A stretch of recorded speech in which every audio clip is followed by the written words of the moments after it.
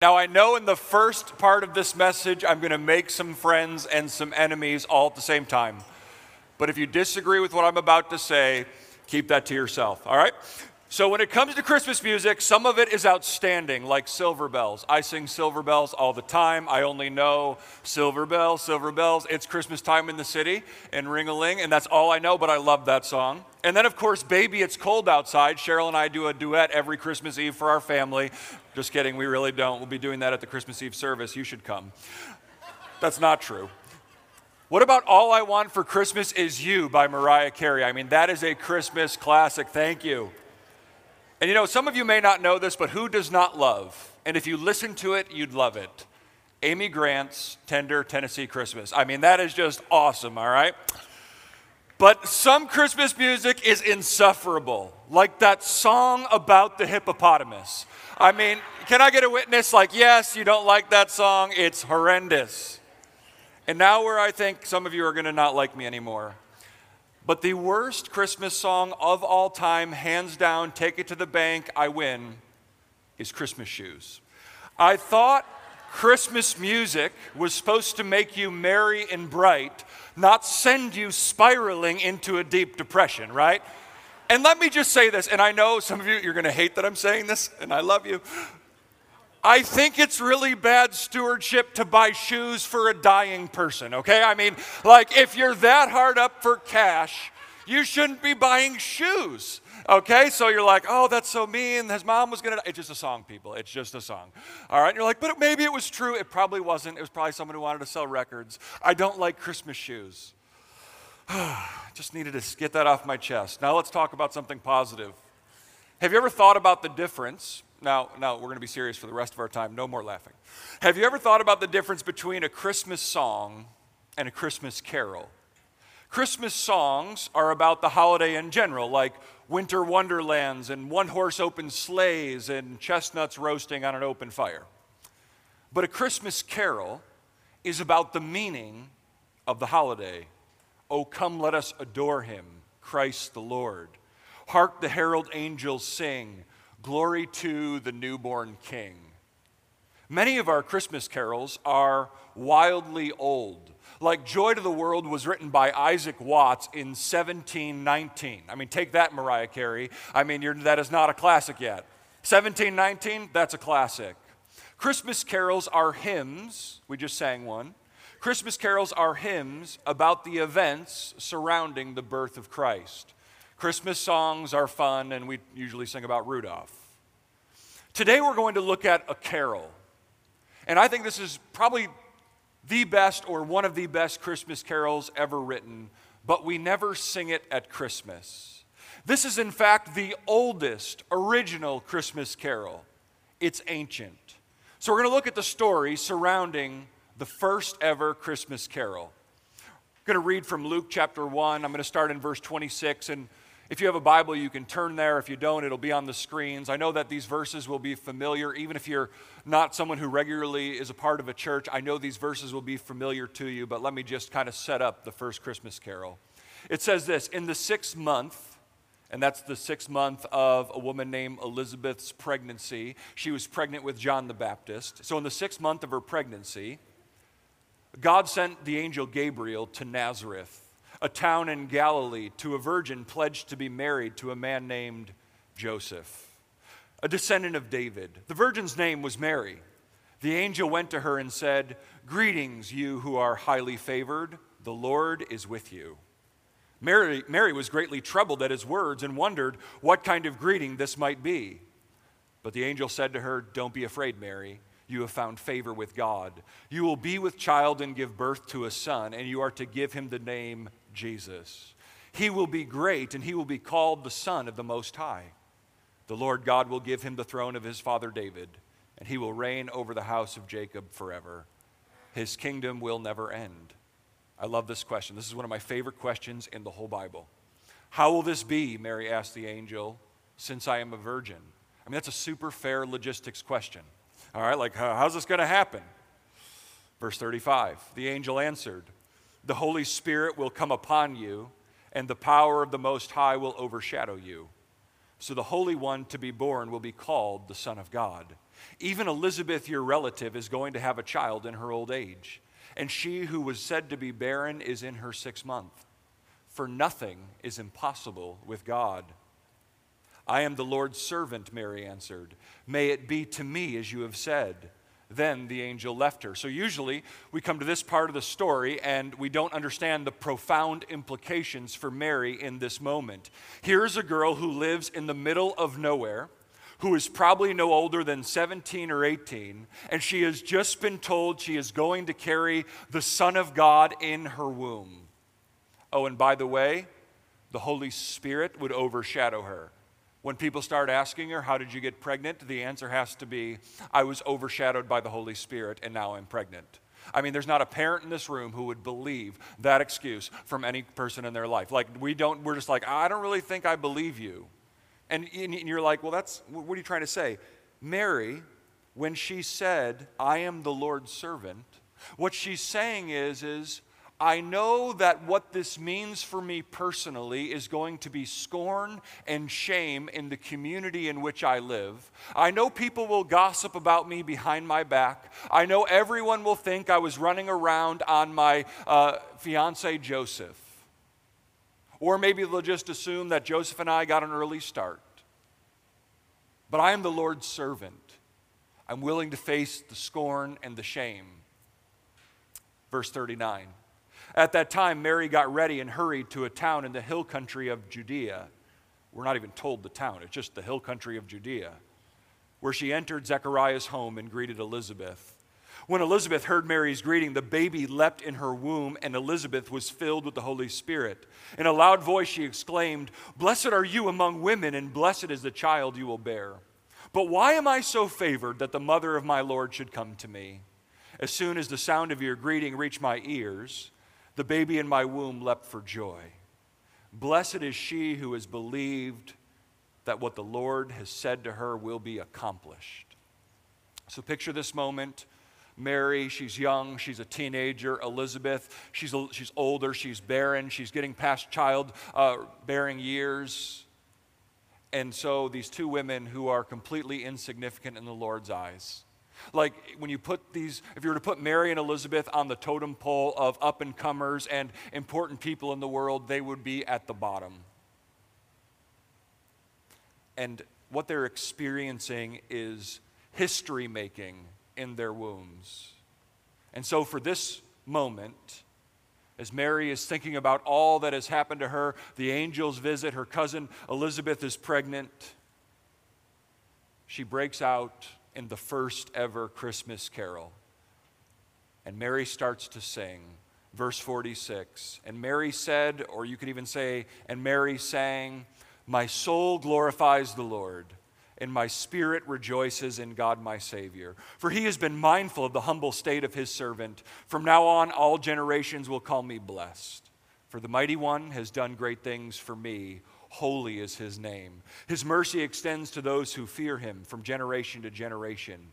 He has performed mighty deeds with his arm. He has scattered those who are proud in their inmost thoughts. He has brought down rulers from their thrones, but he has lifted up the humble. He has filled the hungry with good things, but has sent the rich away empty. He has helped his servant Israel, remembering to be merciful to Abraham and his descendants forever, even as he said to our fathers. So that's the first Christmas carol. You may have heard it called the Magnificat before, kind of in reference, it's a Latin word for magnificent or to magnify something. And so what Mary is doing here, she is magnifying God. And so maybe you're familiar with this Christmas carol, but we don't actually sing that during Christmas time, but this is the first one. I don't have a lot of experience with music. I played the recorder in 4th grade, and then I picked up the bass clarinet for a little while, and then when my teacher thought I was really bad at that, he asked me to play the tuba, which is just go over there and there's only 3 buttons and you should be fine. I love playing the tuba because I didn't have to take that home. I had one at home and then one at school. The bass clarinet, I looked like I was carrying around a rifle everywhere I went, so I was glad to change.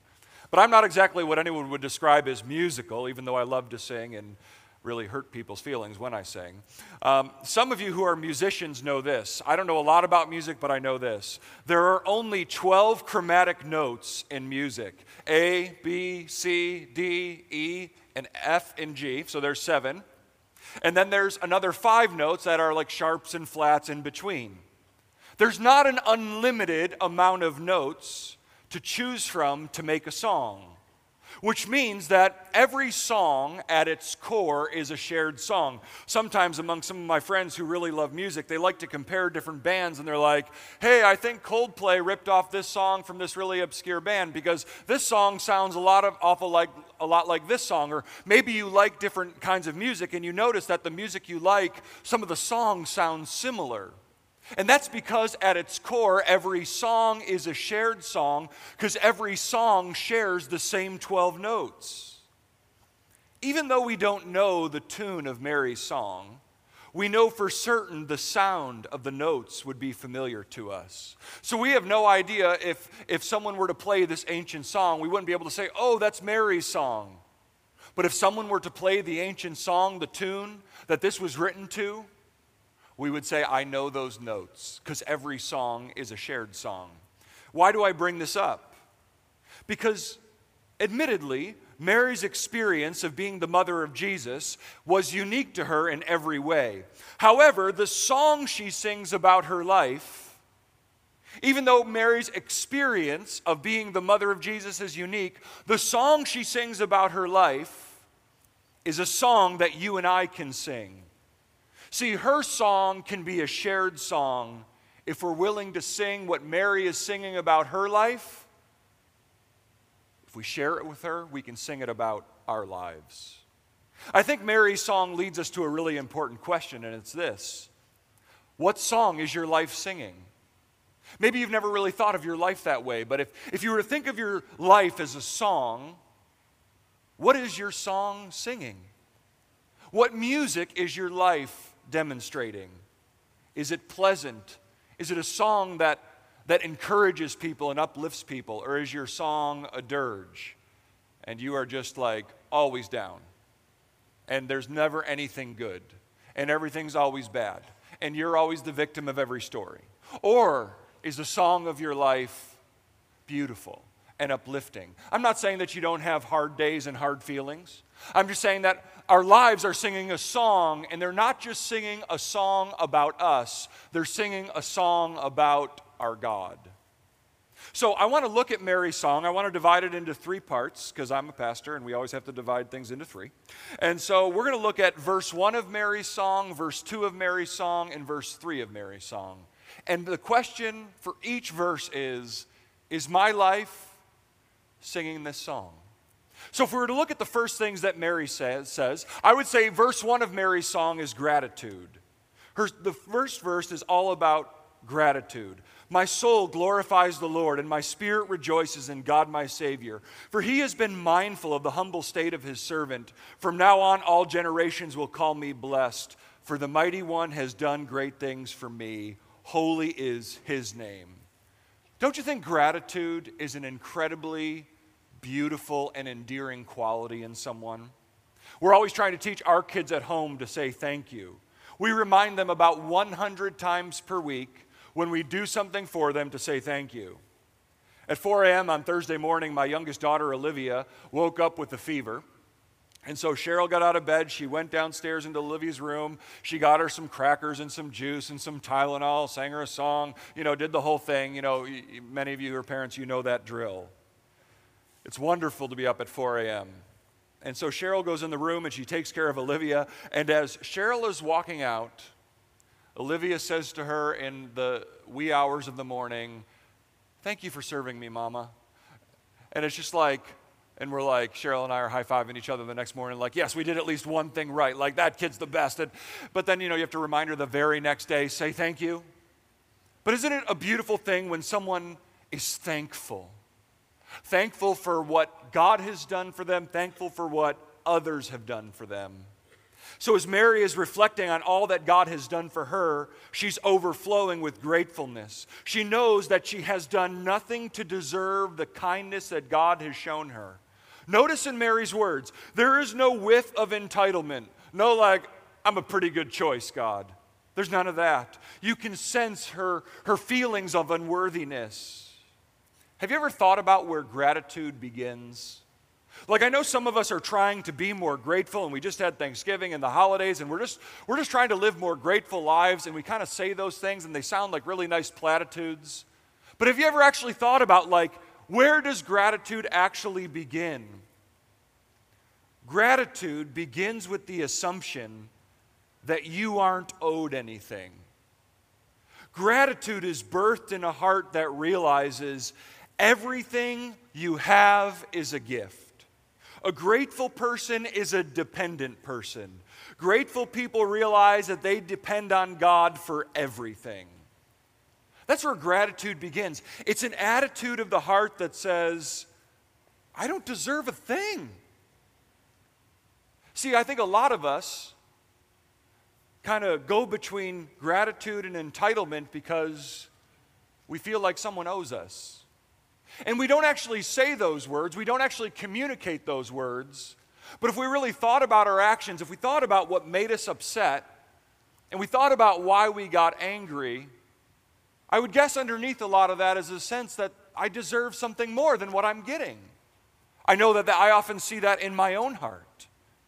So as you think about your own life, would you say that you are overflowing with gratitude?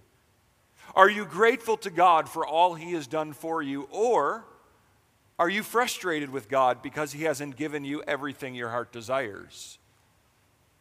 We all walk through really difficult times in life. And I know that sometimes in the valleys it's really hard to find things to be thankful for. But gratitude takes work and commitment. Like gratitude says that no matter what I'm going through, I'm going to have a grateful heart towards the Lord. Are you grateful to the people around you, or are you taking them for granted? When's the last time you got in your shower and you turned it on and it was hot, and you just thought, thank you, God, for hot water? Do you know that there's 650 million people in the world who don't have running water in their homes? And I'm not saying that to make you feel guilty. I'm saying it to say that there is much to be grateful for, even all the things you're already taking for granted. When's the last time you looked your spouse in the eye and said, thanks for folding my socks? You're like, I fold my own socks. Okay, they do something else for you. Just find something. We have a tendency to take for granted the people around us. But is our life going to sing a song of gratefulness to God and to others? Here's verse 2 of Mary's song. If verse 1 is gratitude, verse 2 is humility. Look at these verses. I love this part of the song because Mary is teaching us that God cares for people who are humble. And we don't have to guess what a humble person is like. Mary tells us. She says to us what humility looks like. See, humble people fear God. His mercy extends to those who fear Him. They have a deep-seated respect and reverence for who God is, and they receive His mercy. But notice the next verse, people who are proud, God lets them live in their own fantasy land. Being scattered in your inmost thoughts is a way of saying that when we're proud and when we're prideful, we're blind to the truth of who we really are. What Mary says here, that the proud are scattered in their inmost thoughts, is incredibly scary. Because what proud people can't do is they can't see their pride at work. And they think that how they're acting is totally fine. And prideful people have major blind spots to the pride in their life.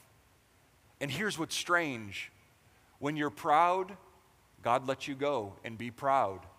And He lets you keep on believing that you're better and more on top of the world than you actually are. Because pride blinds us to the truth. And here's why God does that. Because when we're proud, we wouldn't listen anyway. I'm sure God's been trying to get your attention for a long time, but your pride has kept your ears closed to Him. People who use power for their own gain, God overthrows, but humble people He lifts up. Humble people know their need for God. I love the verse that it says they are hungry for God. People who are hungry are going to be filled. They're going to be satisfied in God. Humble people know that God is their source for everything. But prideful people are self-sufficient. And since they are so full of self, they end up empty. If I were to just kind of put it simply, humble people attract God's attention. The ones who live their lives knowing they are in need of God's grace, God's love, and God's mercy receive it. God's ear is bent to the humble. God's ear is bent to those who know they need Him. God can't work in your life if your heart is hard and you think you have everything covered. See, our culture esteems those who are wealthy, powerful, beautiful, talented, and successful. You're like, they do? Yeah, just think about all the people in our culture who the world esteems as awesome. It's fair to say we tend to applaud and want to emulate those who are in high places. But God responds to those who get low. They get low. Are you in a low position in your life? Or are you trying to get higher? Here's what I mean. Are you always looking for people to esteem you, respect you, stroke your ego, tell you you're great? Are you always thinking about how much you're doing and how no one appreciates you? Because I can get in those modes really quickly. See, humble people don't think less about themselves. Humble people think about themselves less. And so the question for us is our life singing a song of humility? Are we finding ways to get low? And how do we get low? We have a deep-seated reverence and awe for who God is, and we make our lives about serving others. We don't make anything about us.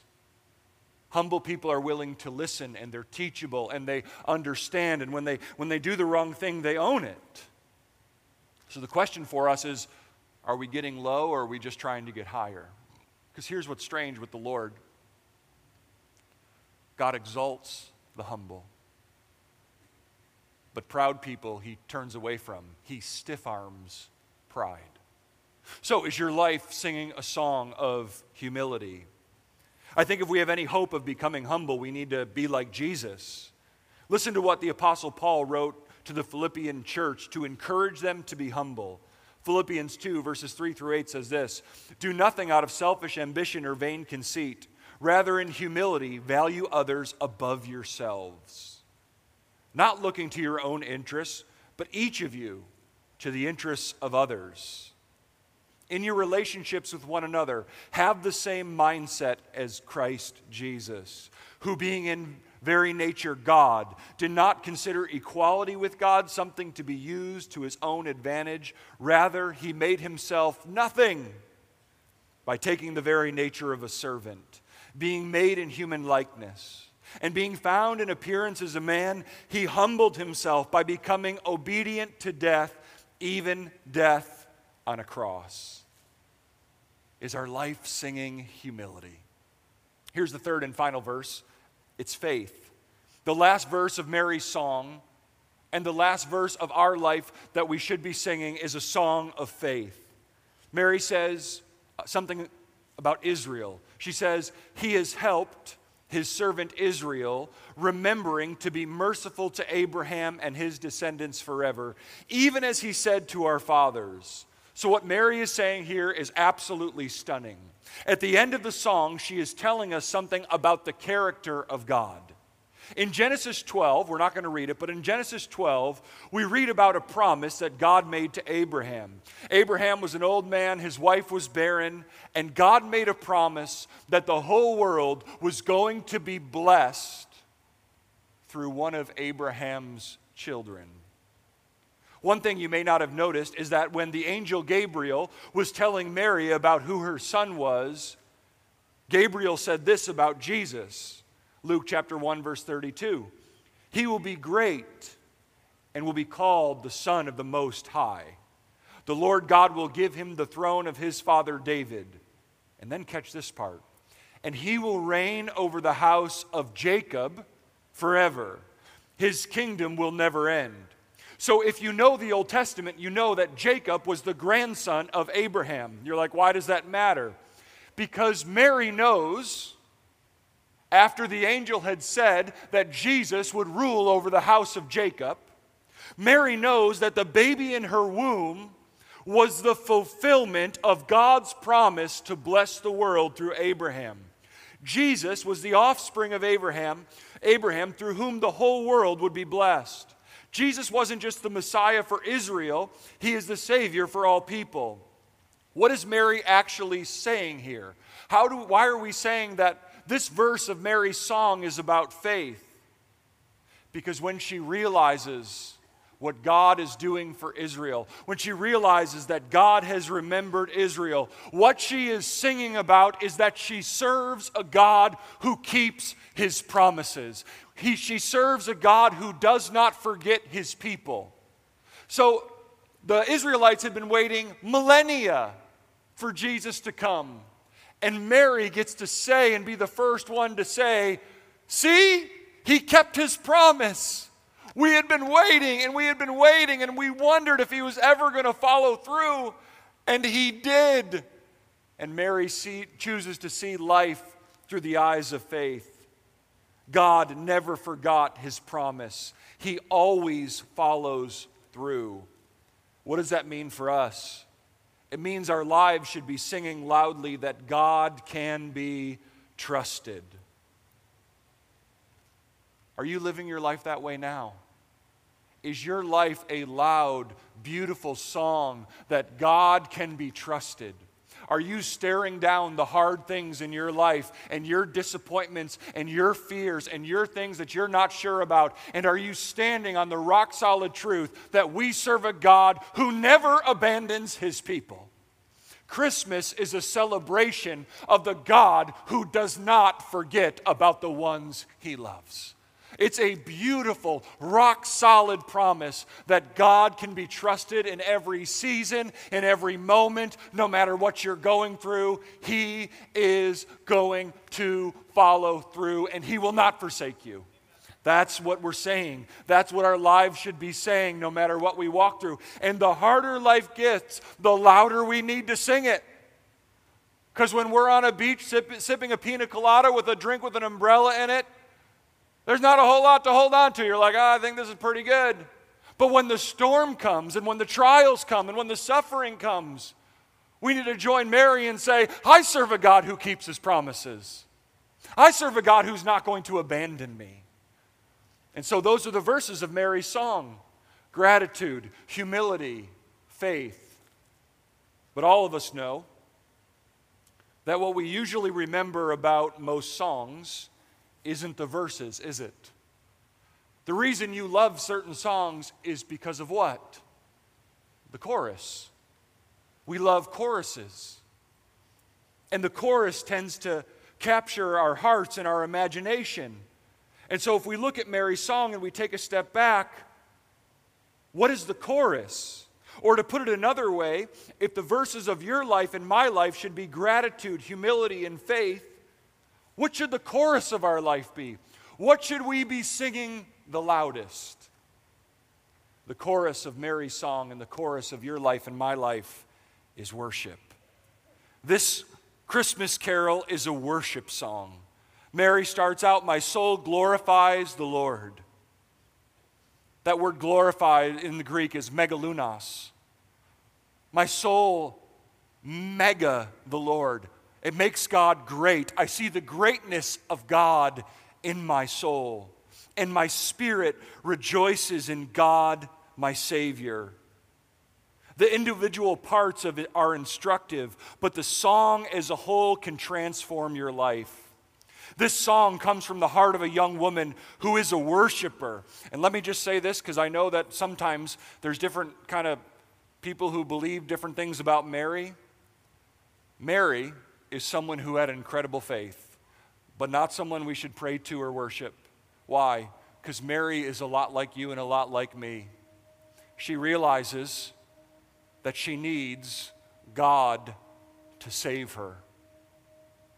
Mary would discover that the baby in her womb came to bleed and die for her sin. Mary is an incredible woman of faith, and we should esteem her as a hero of faith. But we should not worship her and we should not pray to her, because she also, like you and like me, needed a Savior. But when you study this song, you can only come to one conclusion about Mary. She was a woman who didn't just know some stuff secondhand about God.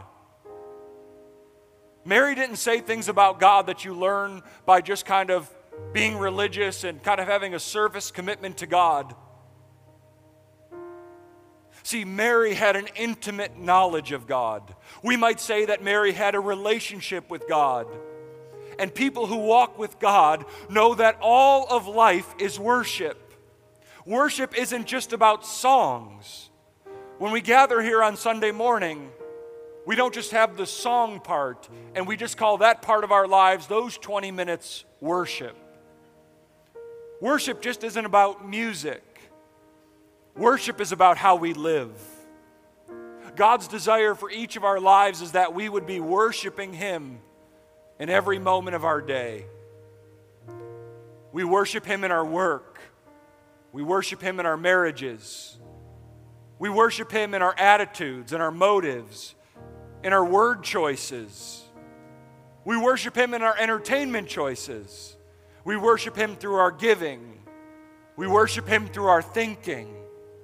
And we worship Him in the way that we treat other people.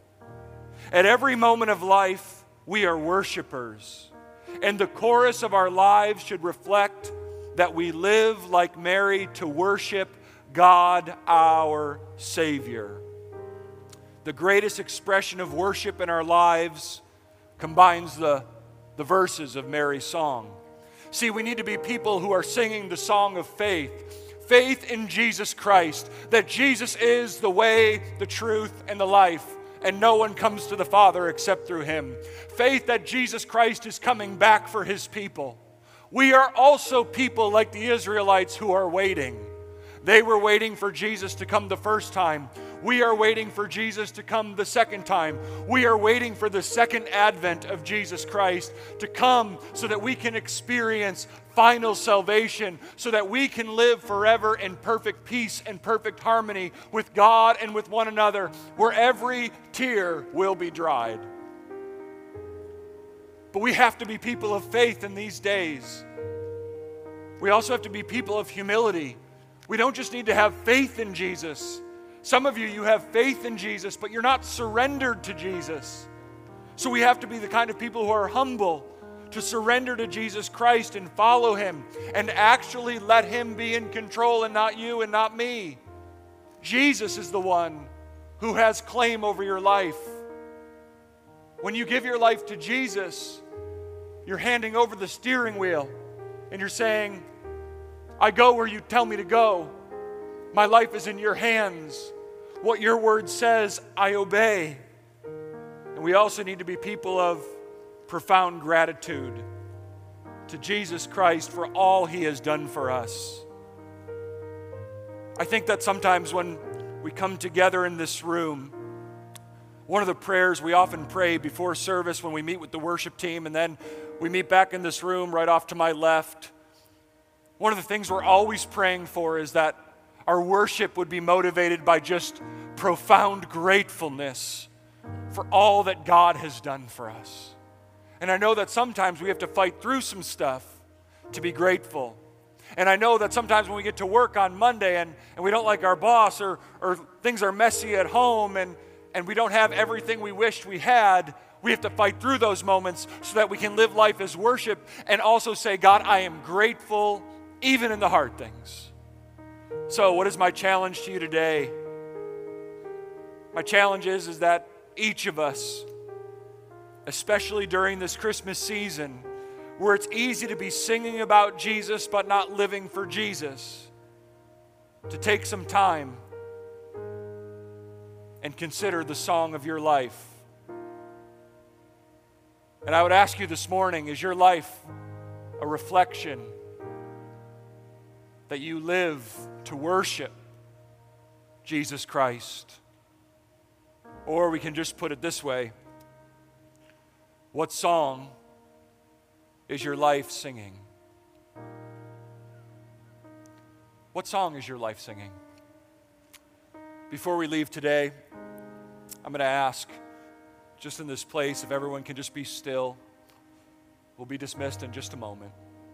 But if you could pray with me with every head bowed and every eye closed, I would ask you this morning, what song is your life singing? Is your life a song of entitlement? Is the life of your song, or is the song of your life that God is holding out on you? Is the song of your life that God's not being fair? Maybe you need to commit today to sing a grateful song with your life. Or maybe you're here today and the song of your life is just pride, pride, pride. No one can tell you anything. You're never wrong. You always think it's someone else's fault. You're always pointing the finger. And when people who love you come to you and say, no, it's really not anyone else, it's you.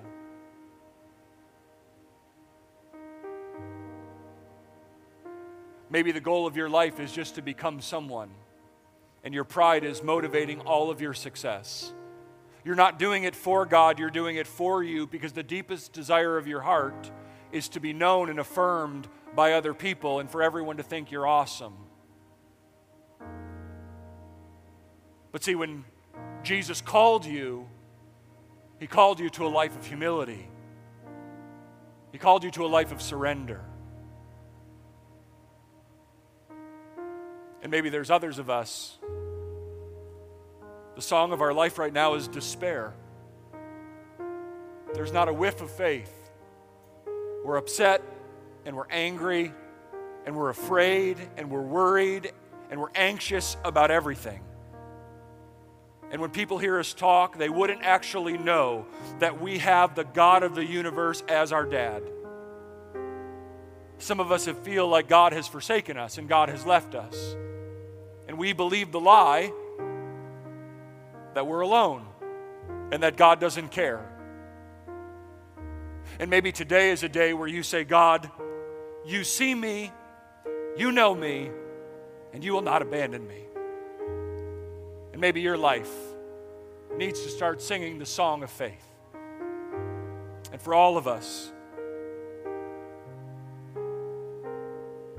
is the chorus of our lives worship?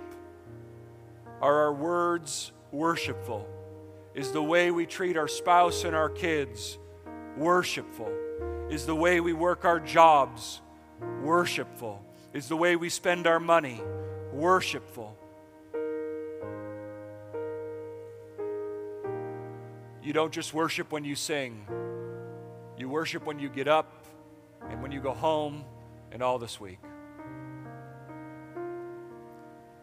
It's important to reflect on these things. Before we go today, before I pray, I want to ask you, there might be some people in this room who have never put their faith in anywhere except themselves or karma or the universe. But the Bible is really clear. There's only one way to know God. There's only one way to experience forgiveness and hope and eternal life. And the only way is through a relationship with Jesus Christ. So this morning, if you're here and you want to give your life to Jesus and you know that you need to be humble and you need to put your faith in Jesus, and you know that God is calling you right now to live your life in worship to Him through faith in His Son, today is your day. I want to pray with you today. If you want to give your life to Christ, pray this simple prayer with me. Jesus, I need to put my faith in you today. I know that I need to humble myself before you, and I invite you in, and I invite you to take over, and I need you to make me new. And I need to stop worshiping myself, and I need to start worshiping you. And I believe that you'll receive me today, and you've called me today as one of your kids. I put my faith and my trust in you, Jesus. In your name I pray.